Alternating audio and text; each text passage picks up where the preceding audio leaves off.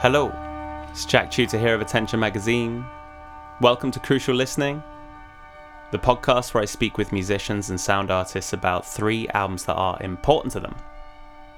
My guest this time is Chris Cole, a Canadian sound artist presently based in Berlin. And as described on Chris's website, chriscole.com, she takes a conceptual approach, generating subtle and imperfect sounds through haptic gestures and seemingly mundane materials to create texturally nuanced works that continuously retune the ear. This is in full effect on Chris's recent release for Boomcat's documenting sound series called Other Meetings. My favourite thing about that release is it has a sense of scale dictated by intensity and depth of attention rather than things like the size of the object or instrument or the proximity of the sound. So you have, as she describes, mundane materials looming incredibly large and loud.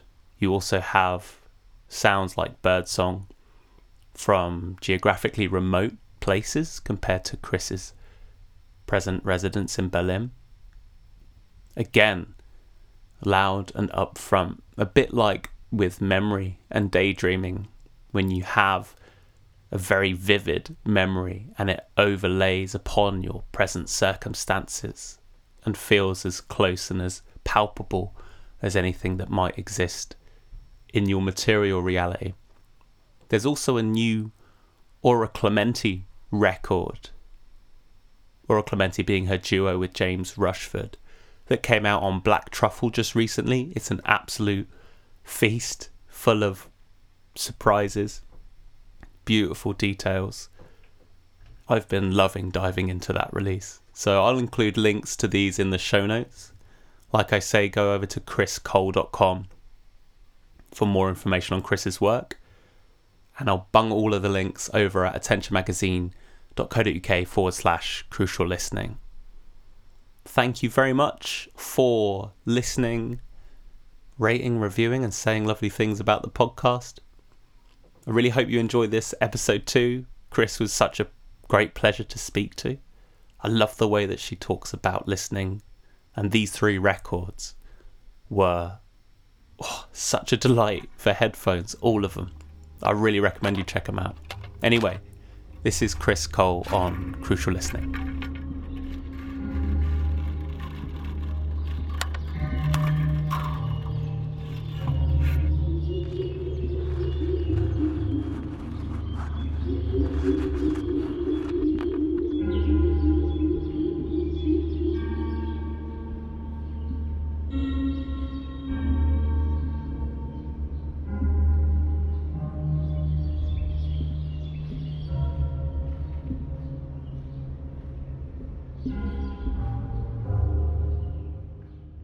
Hello, Chris. Welcome to Crucial Listening. Hello. Thank you for coming on the podcast. It's good to have you on here. So you've brought 3 important records to talk about. Before we start talking about those, I want to ask about a few of your recent projects, one of which being Other Meetings, which is your contribution to Boomcat's documenting sound series. Mm-hmm. Now, I understand from reading about this record that you turned your kitchen table into the site of your makeshift studio for this one. Was there a reason for picking the kitchen table? Well, the main reason is that myself and my partner were living in a 1-room apartment for the entire first year of the COVID pandemic. So I really didn't have much of a choice. Yeah. Okay. Yeah. We were lucky that we had one small kitchen with a functional table that I could sort of occupy during the daytime to work at. So Gotcha. That became my studio. And what were the first elements of this record to start to come together? Well, I think as I mentioned in my notes with the release, I'm a very slow worker. I sort of like to accumulate things and then slowly let them kind of grow and build. And with this piece, I had created a piece for Amplify, this series that John Abbey from Erstwhile had done at the beginning of the pandemic lockdown, where he had invited a lot of, I think there were hundreds of artists in the end that contributed to do short pieces from their positions in the world.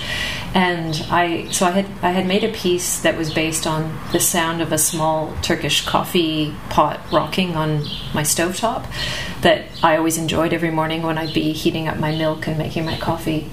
And so I started recording it, and that sort of evolved into this piece that I made for Amplify, which in turn became one element in the broader kind of pieces that became my Boom Cat release.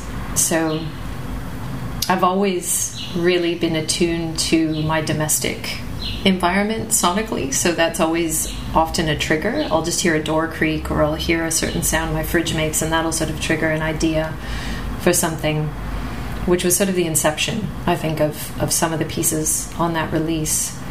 But also out of necessity, because I was literally in quite a hard lockdown at the time. Right. I couldn't go to record in another studio. I didn't have access to additional instruments and things like this. So I just had to work with what I had, which led to really digging into my archive of field recordings and things that I had been sort of accumulating over the last several years, which became the backbone of the first side of the piece, which is recordings that I did in a few different cities in different parts of the world over the last few years. So that was kind of it was sort of like this excavation of my traveling history and sort of getting a chance to travel back to these places through the recordings, which was kind of nice.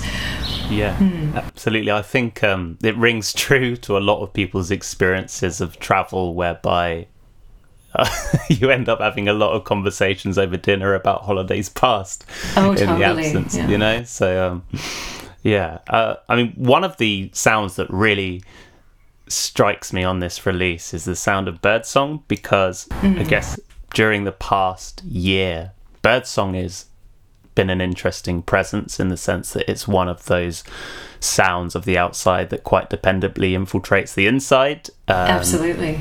You know, so but then I if I'm correct in reading the notes, the birdsong that you've implemented on this release or included in this release is actually from elsewhere, so that's in a way like a nice kind of jar there. Could you tell me about the inclusion of birdsong on this one? It's a funny thing, because it's sort of, I've seen these sort of snarky comments online about like enough birdsong and ambient music and as though it's like just become this trope, when I don't know how anyone could get sick of hearing birds singing personally, right? But but I think the fact that we were all sort of stuck at home, the outdoor world was much more quiet. I mean, the urban sounds were more quiet, so we were able to actually witness the sort of the interactions of birds so much more. And because when I was looking into my archive, I had a lot of recordings from places like Thailand and Australia, where the bird songs are, it's always fascinating to me, because I've traveled a lot in the last decade, to hear the very different songs and the language of birds in different places that you don't, I didn't grow up with. It's not part of my, familiar childhood like experience, but then it's become familiar to me because of living in these other places. So that was kind of a nice, also just for me, just harmonically and sonically there, it never ceases to be fascinating to me, the patterns and the tones that birds generate. So it's sort of like an incredible instrument to work with. I think if you become attuned to birdsong as well, you get very familiar as to what constitutes your home birdscape, right? Oh, yeah. So while I don't really know the birds that occupy Berlin or the places that you've recorded, I imagine having those particular birds in amongst a recording of domestic life is quite, if I suddenly heard the birds of the Amazon outside my window, I think I'd freak out a bit. It's kind of, it's a very rooting experience to hear certain birds. Oh, yeah. Yeah. It's also wild when sometimes you hear the same birds you hear a familiar bird sound in a totally unfamiliar place. Yeah. So that's, I mean, it's like one of those things where you're in a place that you feel very alien, but then you smell something or you eat something that brings you kind of home-like comfort. And I've had that with birdsong, where I'm like, wow, this is a sound I totally relate to this place, and now I'm hearing it here, which is kind of, it feels sort of, I don't know, it is comforting, but it's sort of just this miraculous connection to, I mean, birds are migratory too, so obviously they're moving around. Right, exactly. Yeah. One of the other notes I saw in reference to this record, I can't remember the exact phrasing, but it was to do with the fact that being in lockdown had brought you to a state of, I think surreal calm may have been the phrase. It's interesting, Hilla, reading that and then listening to the release, because I find myself thinking about whether or not calm is the sort of predominant state that I'm hearing, and there's certain moments at which it does feel present, but certain moments feel very fidgety, I guess. Yeah. So I mean, does calm exist within the context of this record to you, or not?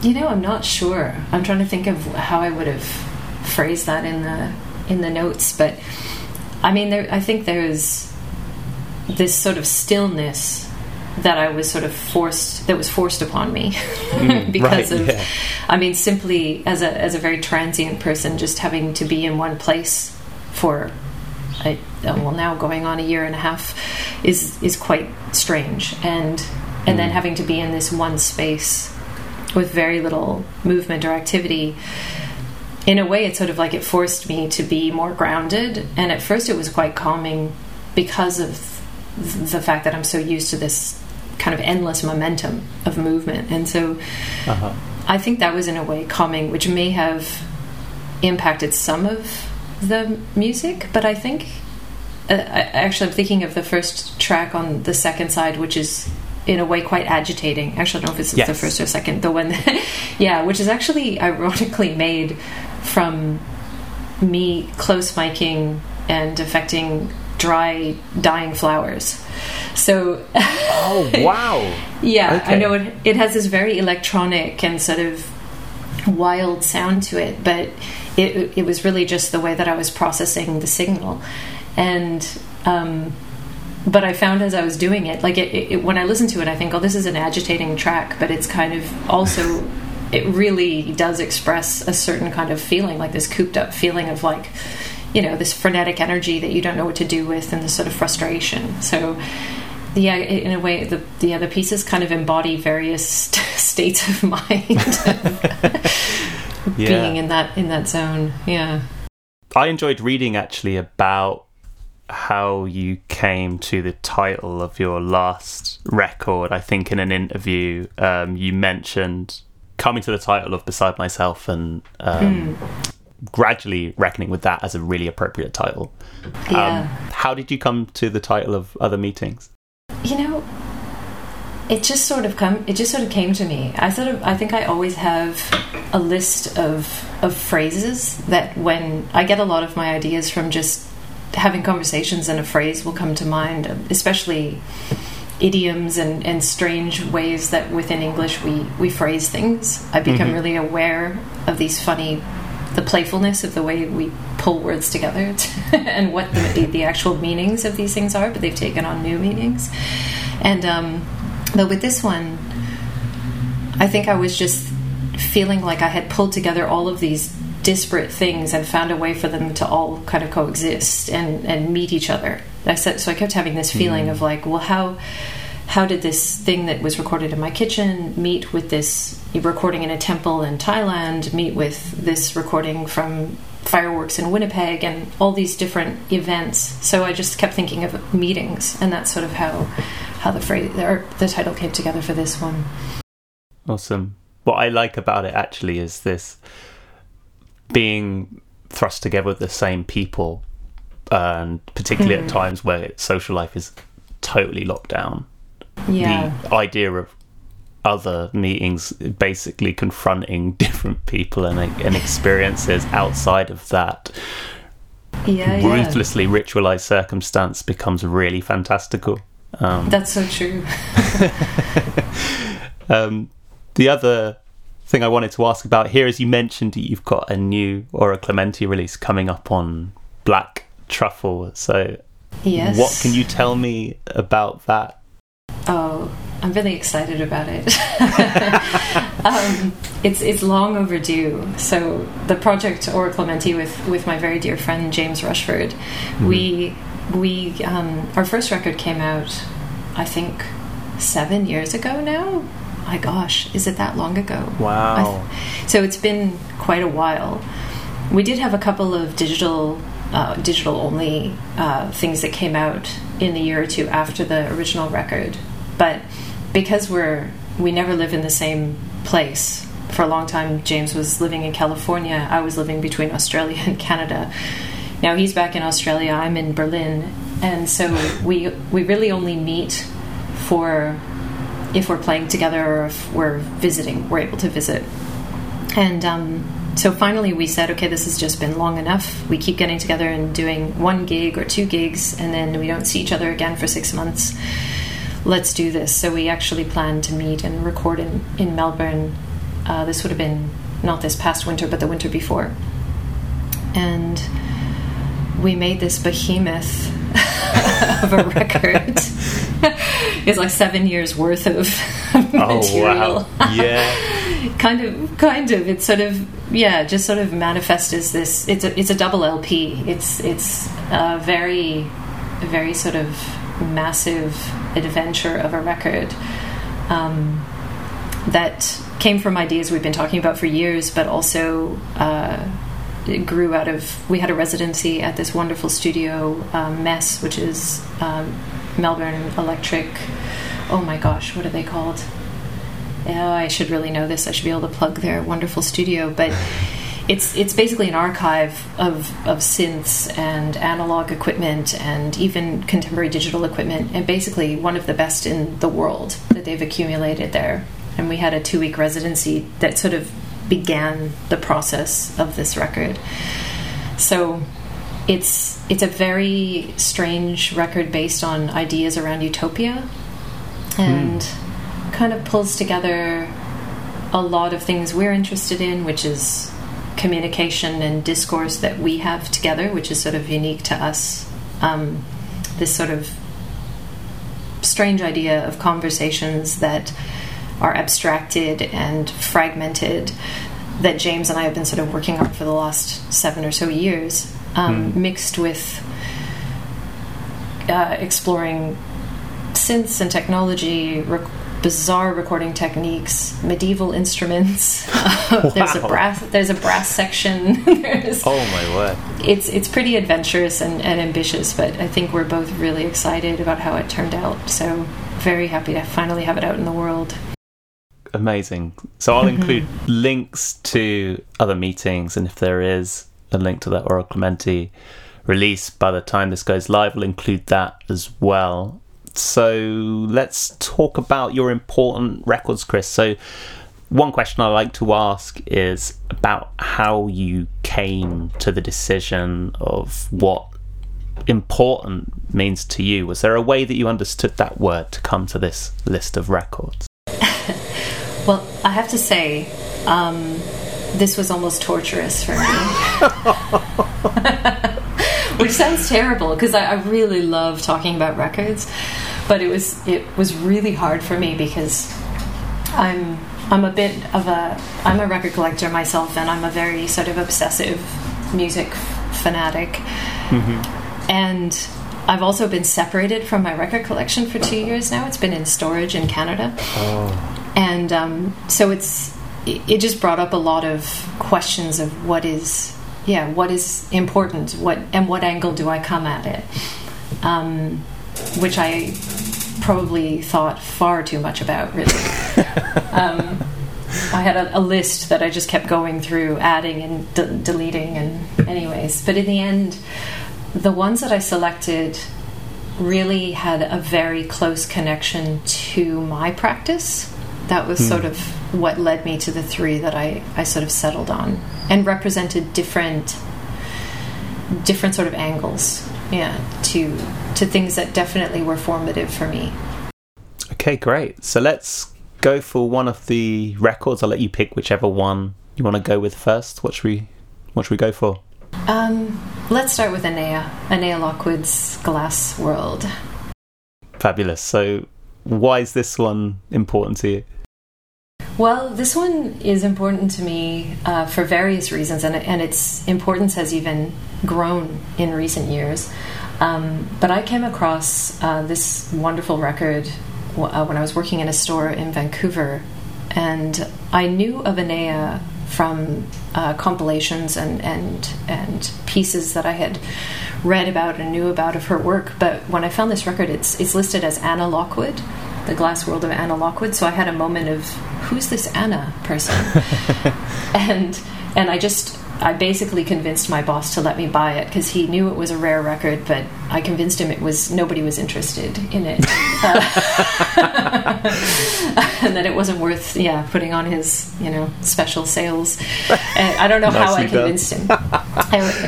It rarely happened, but this one I was successful. And so I managed to bring it home that day. And the idea so this is a series of concerts that Anea did in the late 60s and the early 70s, where she simply did these massive concerts of recorded glass.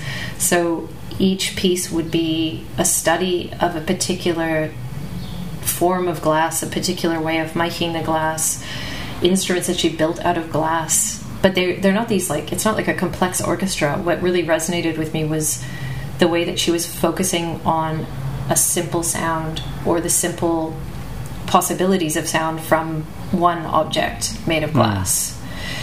And at the time, I was sort of embarking on my solo work, because I had been working in more like improvisational groups and combinations for quite a few years. But I finally was sort of starting to perform live just by myself. And that was a big part of what I was doing, was just, I'm going to do a performance with just a contact mic or two contact mics and a bowl of water, or a rolling object, or an amplified piece of metal or something. And I would just do these very, very minimal setups.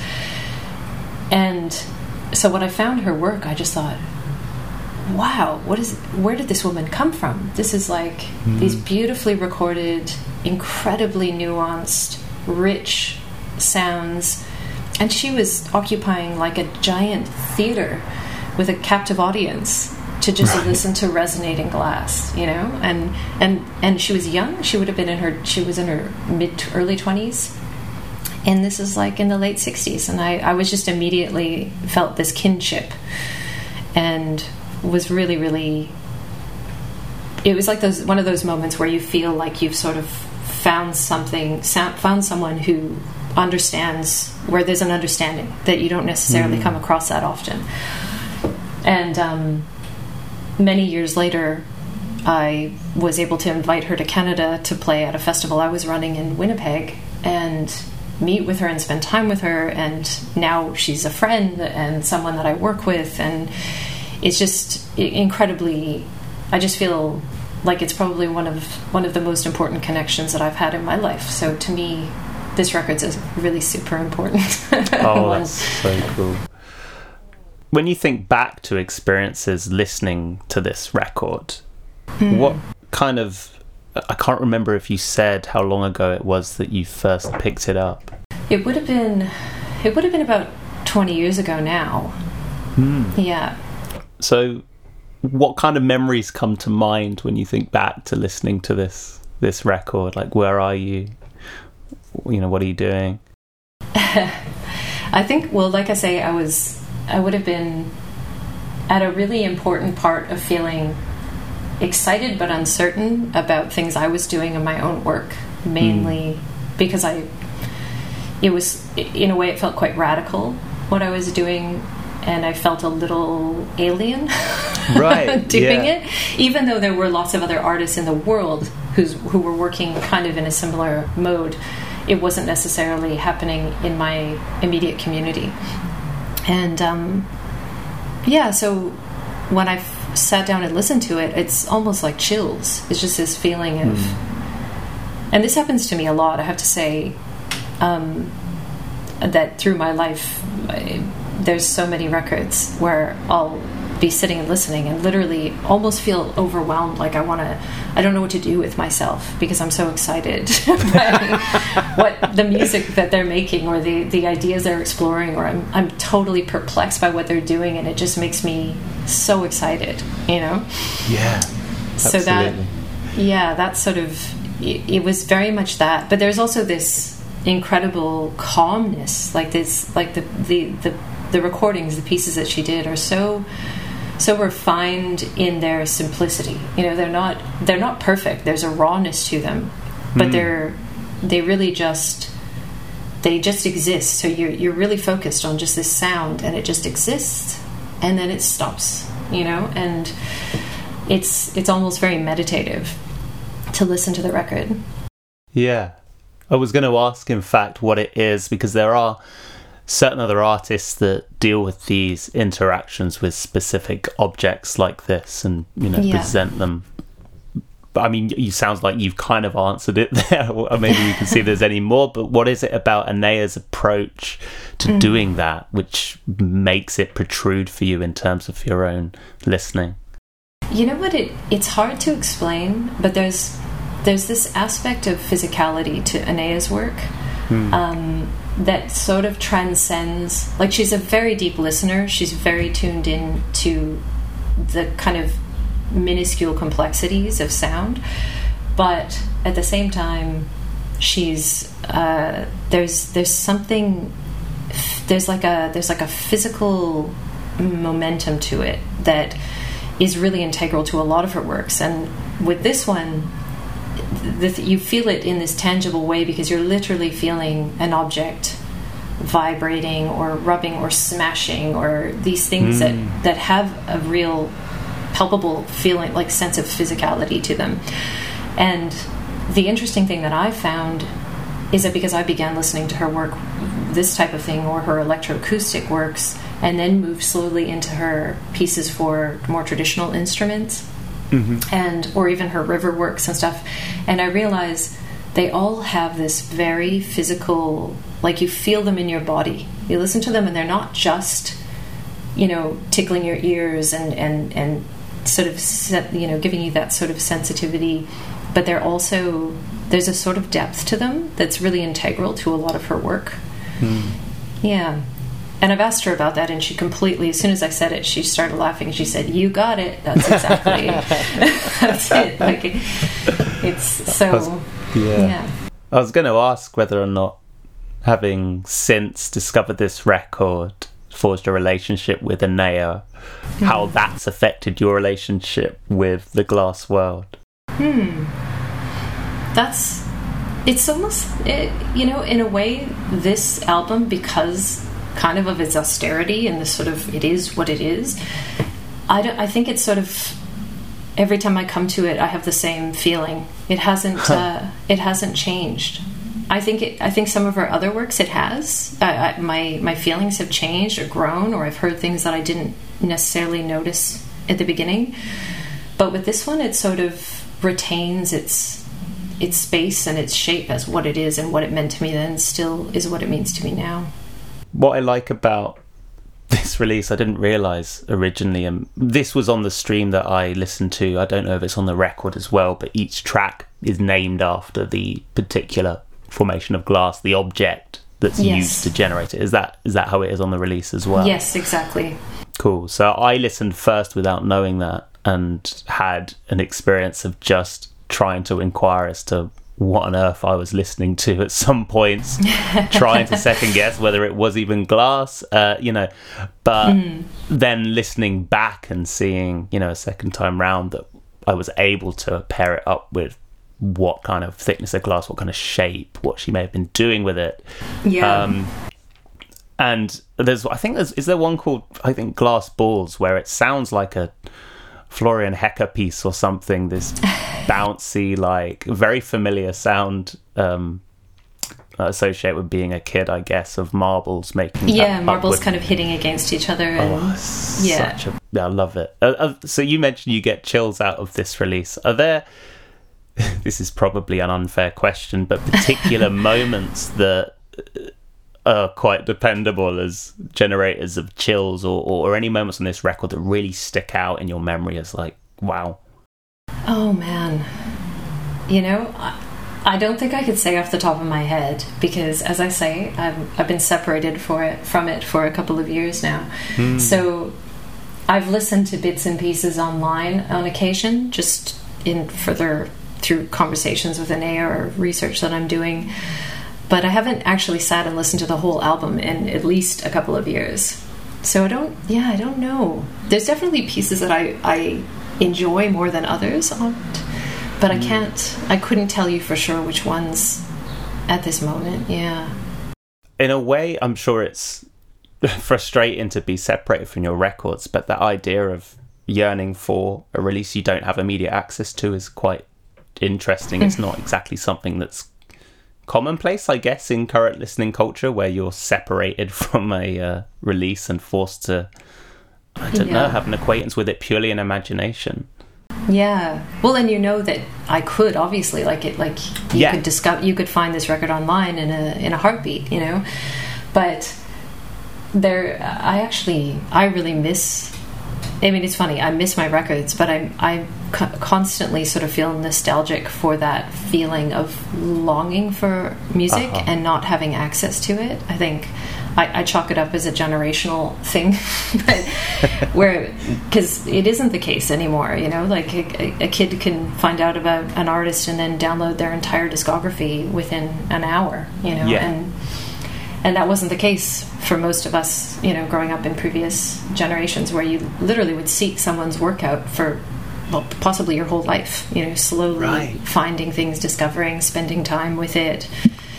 And I really value that. I still value that with Anea. I always think, she's been in my life, her music's been in my life for so many years, and it's just come in these little pieces that I could spend a lot of time with, and then I could discover the next thing, or come across the next thing, and then get to know that, and I really value that process. Yeah, it's kind of quite, I don't know if this is the case, but feels like quite a modern thing for someone to say, where do I start with this artist, rather than with what some can artists. I find? Right, yeah, exactly. It's like the world will tell you where to start, because you'll stumble across the record in wherever.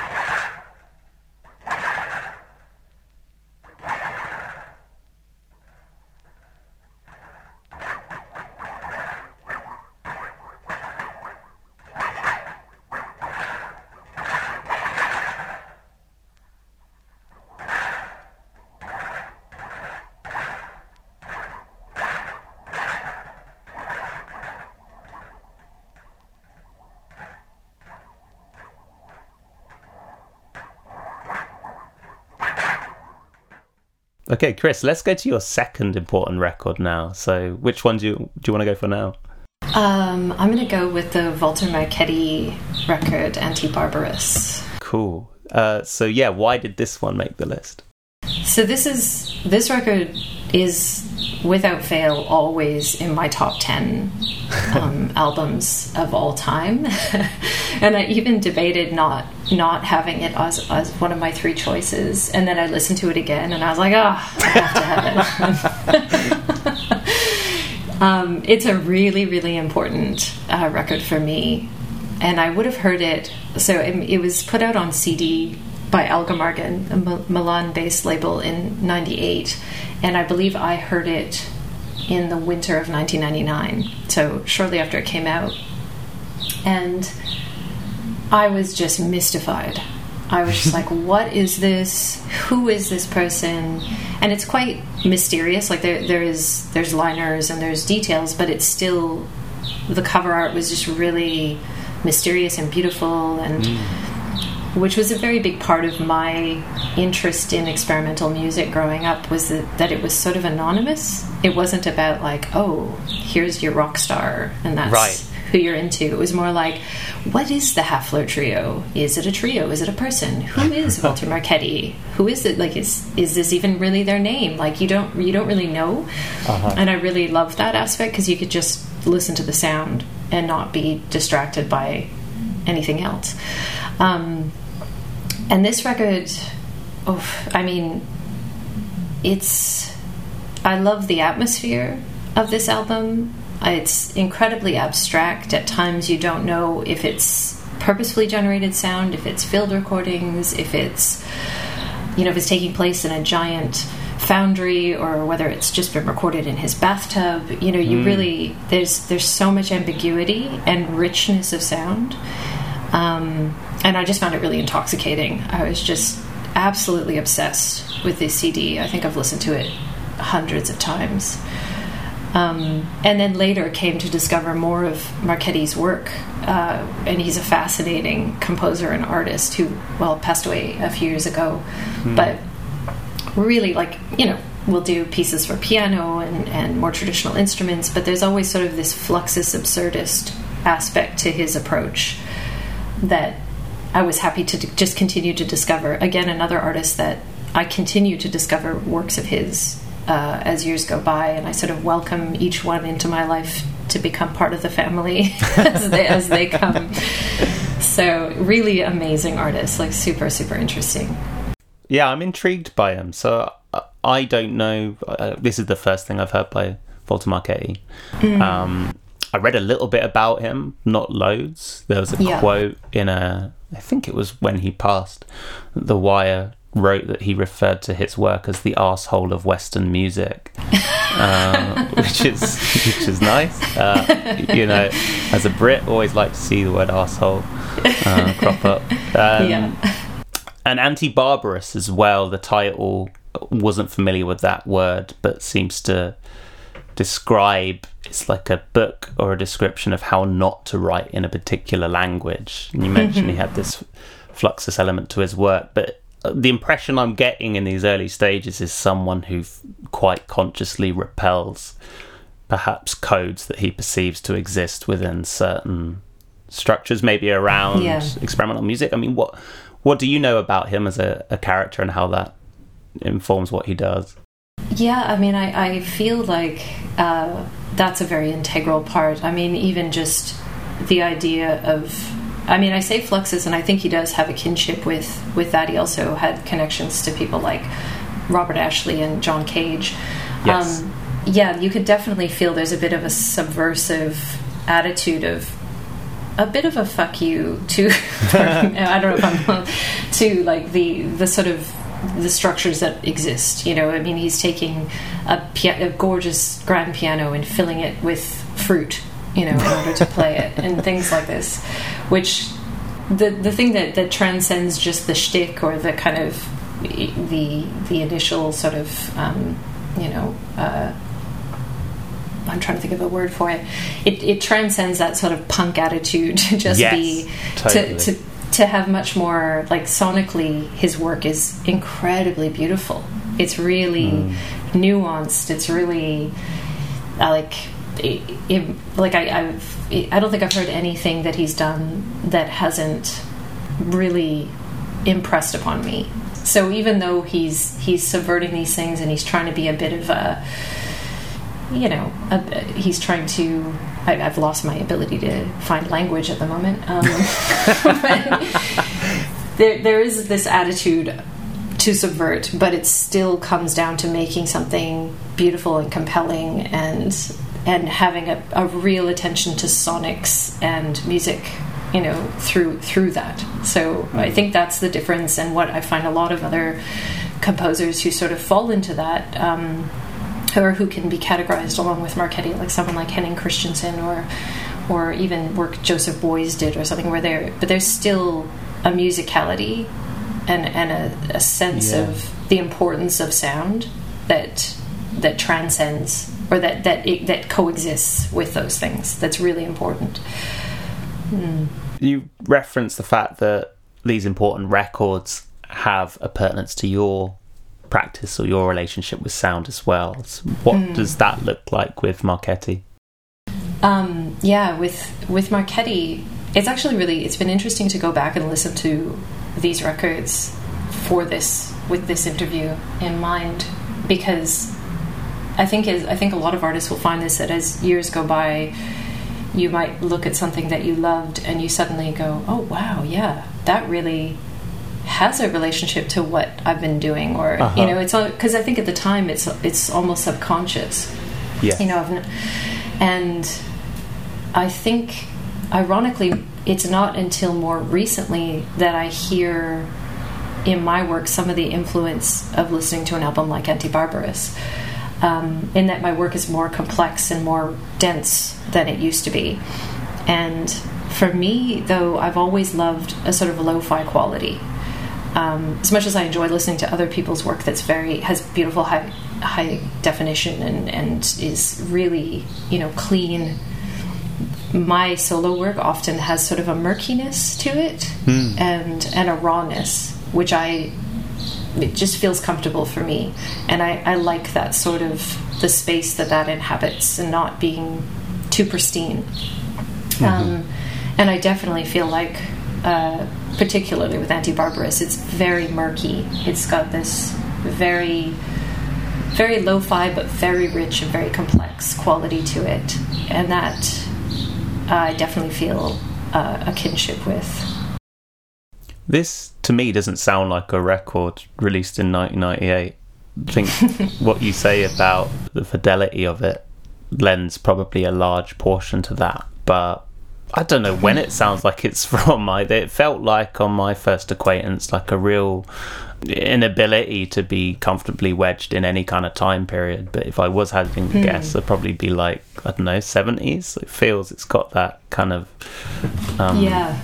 raw sort of sonic experimentation to it, which I'm really connected with. I agree. I feel that very much. It's very hard to place it. I mean, in any way, that's the thing. It's hard to place. What is this music made from? What are the sources? What is the space? When does this exist? And I feel like at the time that I got into this record, I was also discovering things like David Tudor's Rainforest and these really similarly dense and complex sound worlds. And the wonderful thing is, the Tudor stuff would have been made much earlier. There's sort of I feel like there's some sort of a relationship in the way that they have this sort of wild ambiguity. They feel very alive. They feel totally immersive and almost, I feel like the wildness thing. It's like you feel like you've kind of stepped into like a jungle of sound. Yes. Like this is happening over there, this smell, this sound is coming at you, but it's not frightening or overwhelming per se, but it's really like it's hitting all your senses. And these works, I mean, that's something that was happening a lot in like the 60s and 70s was true. It kind of wasn't happening later, but Marchetti was already a well-established older composer by the time he made this record, Yes, absolutely. Yeah, the two most prominent sounds for me that stick in my head on listening through this once come in, I think, the latter stages of this record. So there's one period where I've written bubbles that sound like applause or vice versa. I don't know if you know what I mean, but I totally do. Yeah. And then I think it's almost immediately following that is these pulses that sound very much like birdsong, which go on for a very long time. I don't know what I presume they're electronics, but again, you mentioned this ambiguity about them. They almost seem to like go down this margin which explodes all kind of imaginary possibilities as what could be causing them, which is really exciting as a listener. Exactly. I feel like that you've already been tortured enough by this process, but I will ask again just in case. Are there any sounds for you which really protrude as ones that are like, what is that? Or, really set your mind alight? Actually the bubbling sound that you mentioned, as soon as you said it, I could hear it in my head. Because it's so good. It's so it's really, really wonderful. And actually when I listened, I kind of scanned through the record the other day, And I was like, oh, this sounds like field recording, where I hadn't thought of it as a field recording before. Like there's always sort of these things that you hear slightly differently that shift and change. I can't say that anything, to me it's like it's one thing. I can't even separate the pieces, but what something you just said that's actually really relevant to something I love to do in my own work that very much ties to this record and to a lot of my favorite records, is that question of source, like this idea of, is that a bird? Is that a synthesizer? Is that, well, actually it's someone blowing bubbles underwater with a hydrophone, or, like I feel like that moment where a sound becomes disconnected from its source, or melds with a sound that takes it, kind of alienates it from its origin, is really magical. I really love playing with that, and a lot of the records that I get very excited about really kind of explore that sort of magical alien space between things. Yeah, totally. I think it just means that I can't close the loop. That allows me to recognize an object and, I guess in a certain sense, move on.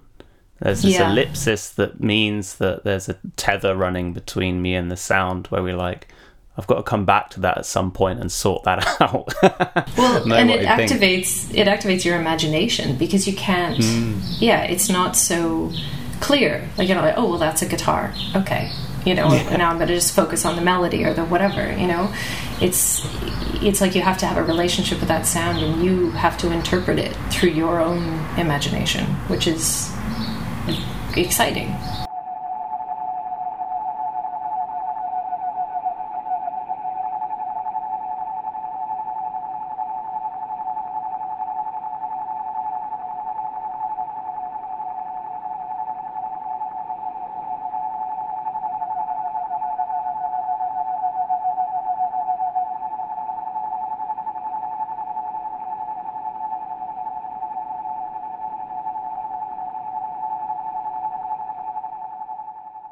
Chris, let's go to your final important record.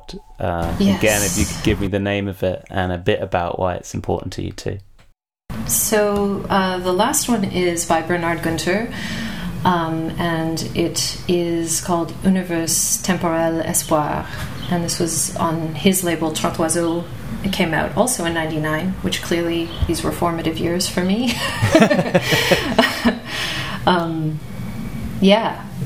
Gunther being he's German. I was going to say Austrian, because I always have that. I often mess that up, but I'm quite sure Bernard is German. And this is one I really wanted to include, because I feel like particularly this period of work that Bernard Gunther was doing in the mid-90s and the early 2000s was really, really important and really formative for a lot of people, or a lot of people that I'm friends with. Right.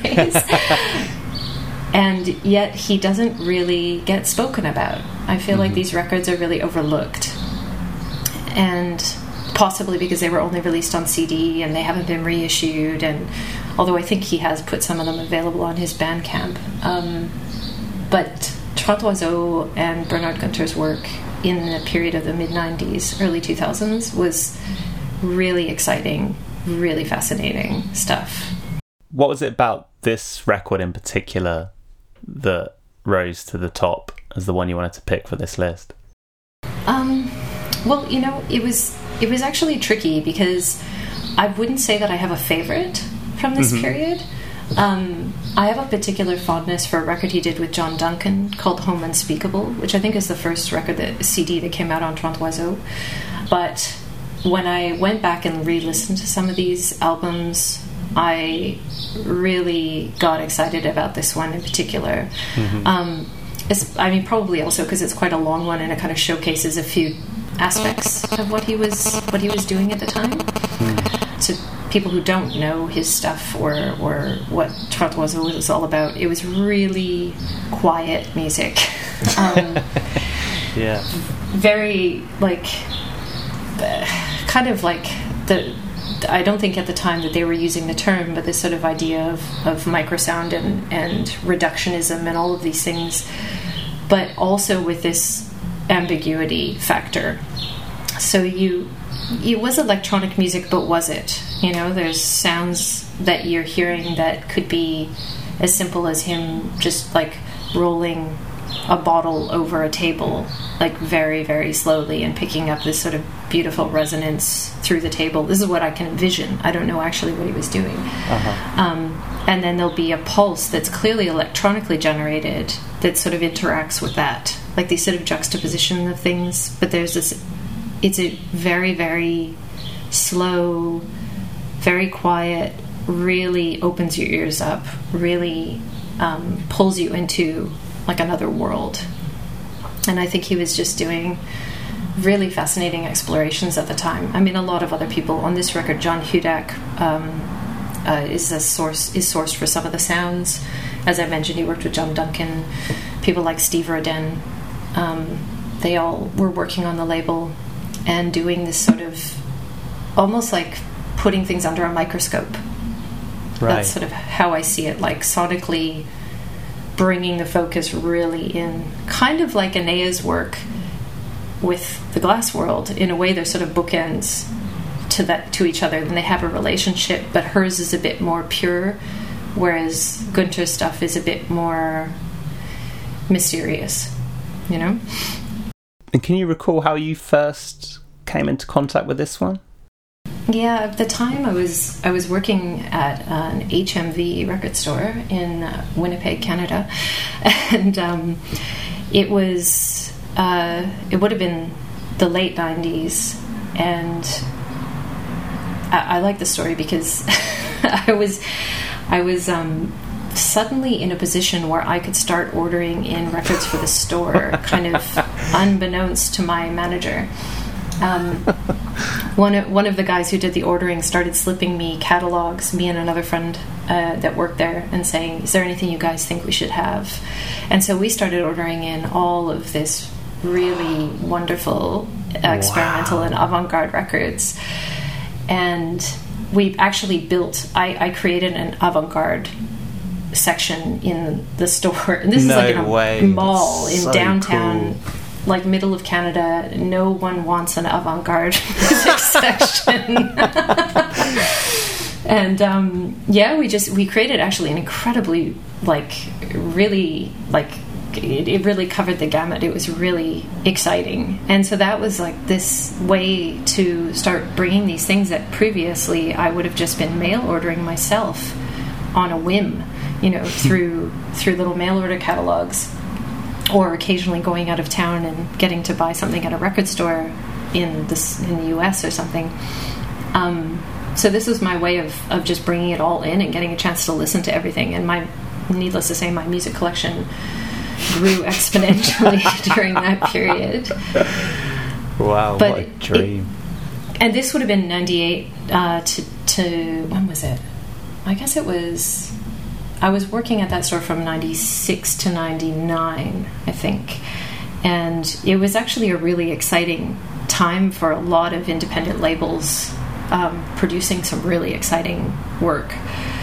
And so I feel like there's a lot of things that I came across at that time. And actually this record that I chose of Gunter's wasn't out until I had moved to Montreal the following year, in which case I would have heard it there. But I discovered Trottoiseau when it first came out and when they first started releasing stuff through being able to order it into a record store and being the only person who would buy it in Winnipeg. There were a couple of others, but it was primarily myself and maybe two friends. That's so great. We had a HMV in my old hometown, and I think if you are wired to seek out experimental music, you know when there is someone working there who has got their hands on the catalogue, because you're like, there's no way this should this has no appeal to people strolling through a mall, opposite Topshop and stuff. It's great. You just reminded me of, that's another thing I kind of miss, is that knowing I had like regular guys that would come in on particular days just to say, okay, what did you bring in this week? You know, what do I need? And then also I had friends working in other branches where I'd do the same. I'd go, okay, what did you get in this week? You know, like, so we could kind of have a little network. Yeah. 1999, you say you discovered this one, and you mentioned it's kind of a formative time. And in this conversation, I guess I've picked up on a few factors that could play into that. So the fact you were working in record stores and able to rake in all this wonderful music. What is it about this particular time you think that made it so prime for discovering records that you now consider important? Well, it's funny because I often question these things because, I mean, at the time I would have been in my early 20s, and that obviously is, like, for a lot of us, like my teens to my early 20s, or for most of us, that period is really one where we sort of notch out the things we get into, what we're excited about, the music we love, you know, the art we explore, all of these things. And I this is one of the problems I had when trying to select records, is I kept saying, well, but why am I going back to that period? Like, there's so much music, so many records that I love that I just heard last year, I just heard 2 months ago, you know. But then it's like, you can't deny that these things that you hear at that time really affect the way that you listen, or affect the things that you go to from that point, you know. So for sure, the period of time, given my age and my excitement and access to things, is a core part of why I think, you know, these records become so important. But I do have a feeling, and I've had this conversation with a few friends about the 90s for particular types of experimental music. And I have a tendency, and I don't look that fondly on the 90s generally, but I do feel like for independent experimental labels, it was a really interesting and active period. And there was a lot of people kind of going in very different directions. You know, like, there's fantastic noise music coming out of that period. There was incredible improv coming out of that period. Then there's sort of all of these strange labels that were teetering the line between acoustic and electroacoustic stuff, and these strange ambiguous things that to me really sort of, that period is when a lot of them really kind of blew up. A lot of the artists that I really dug, whether it was Organum or Hafler Trio or Bernard Gunter, this was like, it was just a really rich period for activity in that field of sound exploration. Yeah, that's so interesting. The 90s comes up for me. I did a book on post-rock music where the original definition of that term was associated with these bands that were coalescing a lot of different things. But in that early mid period of the 90s, there was something very interstitial about what was going on that towards the end of that decade then started to become, I guess, codified as particular things. But there was that strange moment of time, and maybe this is running in parallel to the sort of further reaches of experimental music that you're referring to, where opportunity and possibility seem to be the driving forces rather than a reference to something specific, you know. Right. I don't know what the factors would have been that meant that was so fertile at that period of time, but it's so interesting to hear you mention that as well. Yeah, I mean, it is really interesting to think about, because, I mean, one of the people that I've talked about this stuff with is Jim O'Rourke, who obviously was extremely active, not just as a musician, but also in bringing other artists' work out into the world and stuff in the 90s. Like, it was a very, very sort of exhilarating decade for him as well.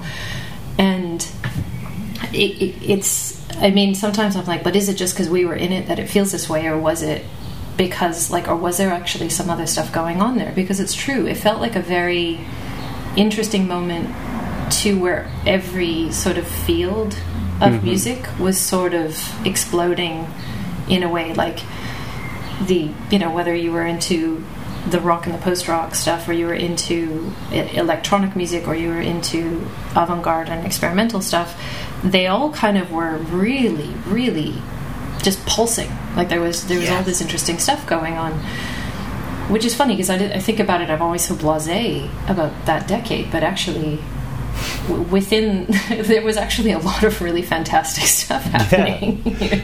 Totally. So with Gunter, I mean, you sent me an email saying wear headphones for this one, which became very apparent why that was the recommendation almost immediately.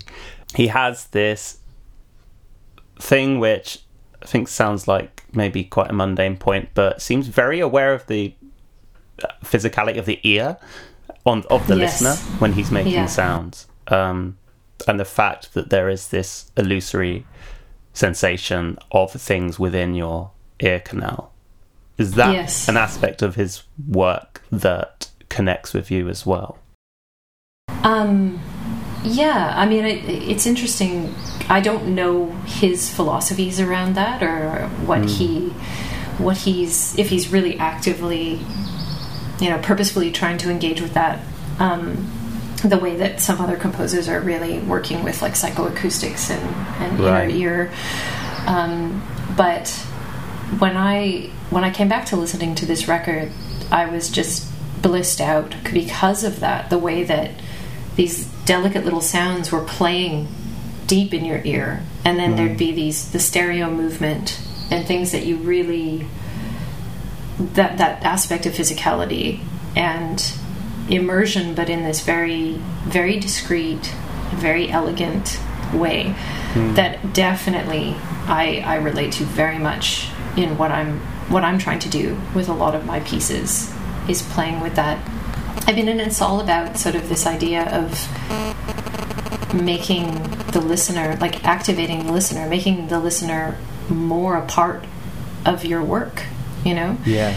Rather than just being, here, I made this thing, there you go, just listen to it. It's like, no, I want you to become a part of it. I want it to be yours as well, Yeah. And I definitely feel like that was something that Bernard Gunter was thinking about. There's no way he couldn't have been, because the music it has such an intimacy to it. Have you seen him live? I think I saw something about an involvement that he had at Send and Receive at some point. Is that correct? He did. It was actually before I became the director of the festival. So at the time I was living in Montreal, but and I did include the version, like a recording of the piece that he did with a Winnipeg-based artist named Chris Bryan. They had done kind of a long-distance collaboration for the festival, so he wasn't actually present, but he was streaming, and they were playing together live. And that piece is on a box set that we did for the 10th anniversary of the festival. So I've heard it, but I didn't. I've never witnessed him live, and in fact, I don't know that he really was performing live during this period. I mean, it may have happened.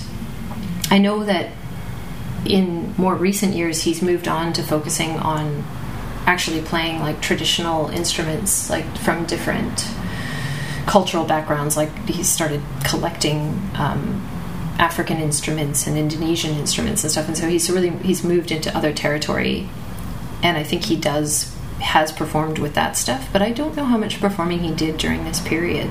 Yeah, I wonder if that's like something tied into his philosophy. I mean, he talks a lot about shedding like our cultural knowledge of sounds and just having the sounds exist as themselves. I guess that's so much easier if he's not present showing you how it's done. Yeah, it's true. One more question I have for you, Chris, is if you really want to listen to a record and dig into it incredibly deeply, is there a listening setup you have, or an environment, or a specific place or way that you like to listen to records intensely? Well, now you're making me sad because I haven't had. Oh, no, it's fine. But yeah, I haven't had that in a while. But it's usually in my home space, And it depends on the record whether it's something I'm putting on and sitting and listening to on my couch, or whether I'm sitting with headphones on intently listening. Really dictated by the music. I mean, obviously, when I suggested to you that you listen to Gunther's music on headphones, it's because a lot is lost if you're just listening to it in the open air. With a lot of the records that relate to this one, they could almost be inaudible if you're not really closely listening. So that demands a different kind of focused listening. But just sitting in a room, I mean, my partner and I are both obsessive, avid listeners, and we always have points in a day where we just put a record on and sit and listen. Just sit and, sometimes we'll have to close all the windows or, things just so that we can get a little bit more, let the music have more space of its own without too much interruption. But yeah, I mean, that process, that sitting and listening, something we also do with some friends, particularly in Melbourne. Our good friend Francis Plain, who I collaborate with, will often just get together and we'll just all sit and have a glass of wine and just listen to records and not even talk too much, just because we just want to experience that process together. And that's probably one of my favorite things to do.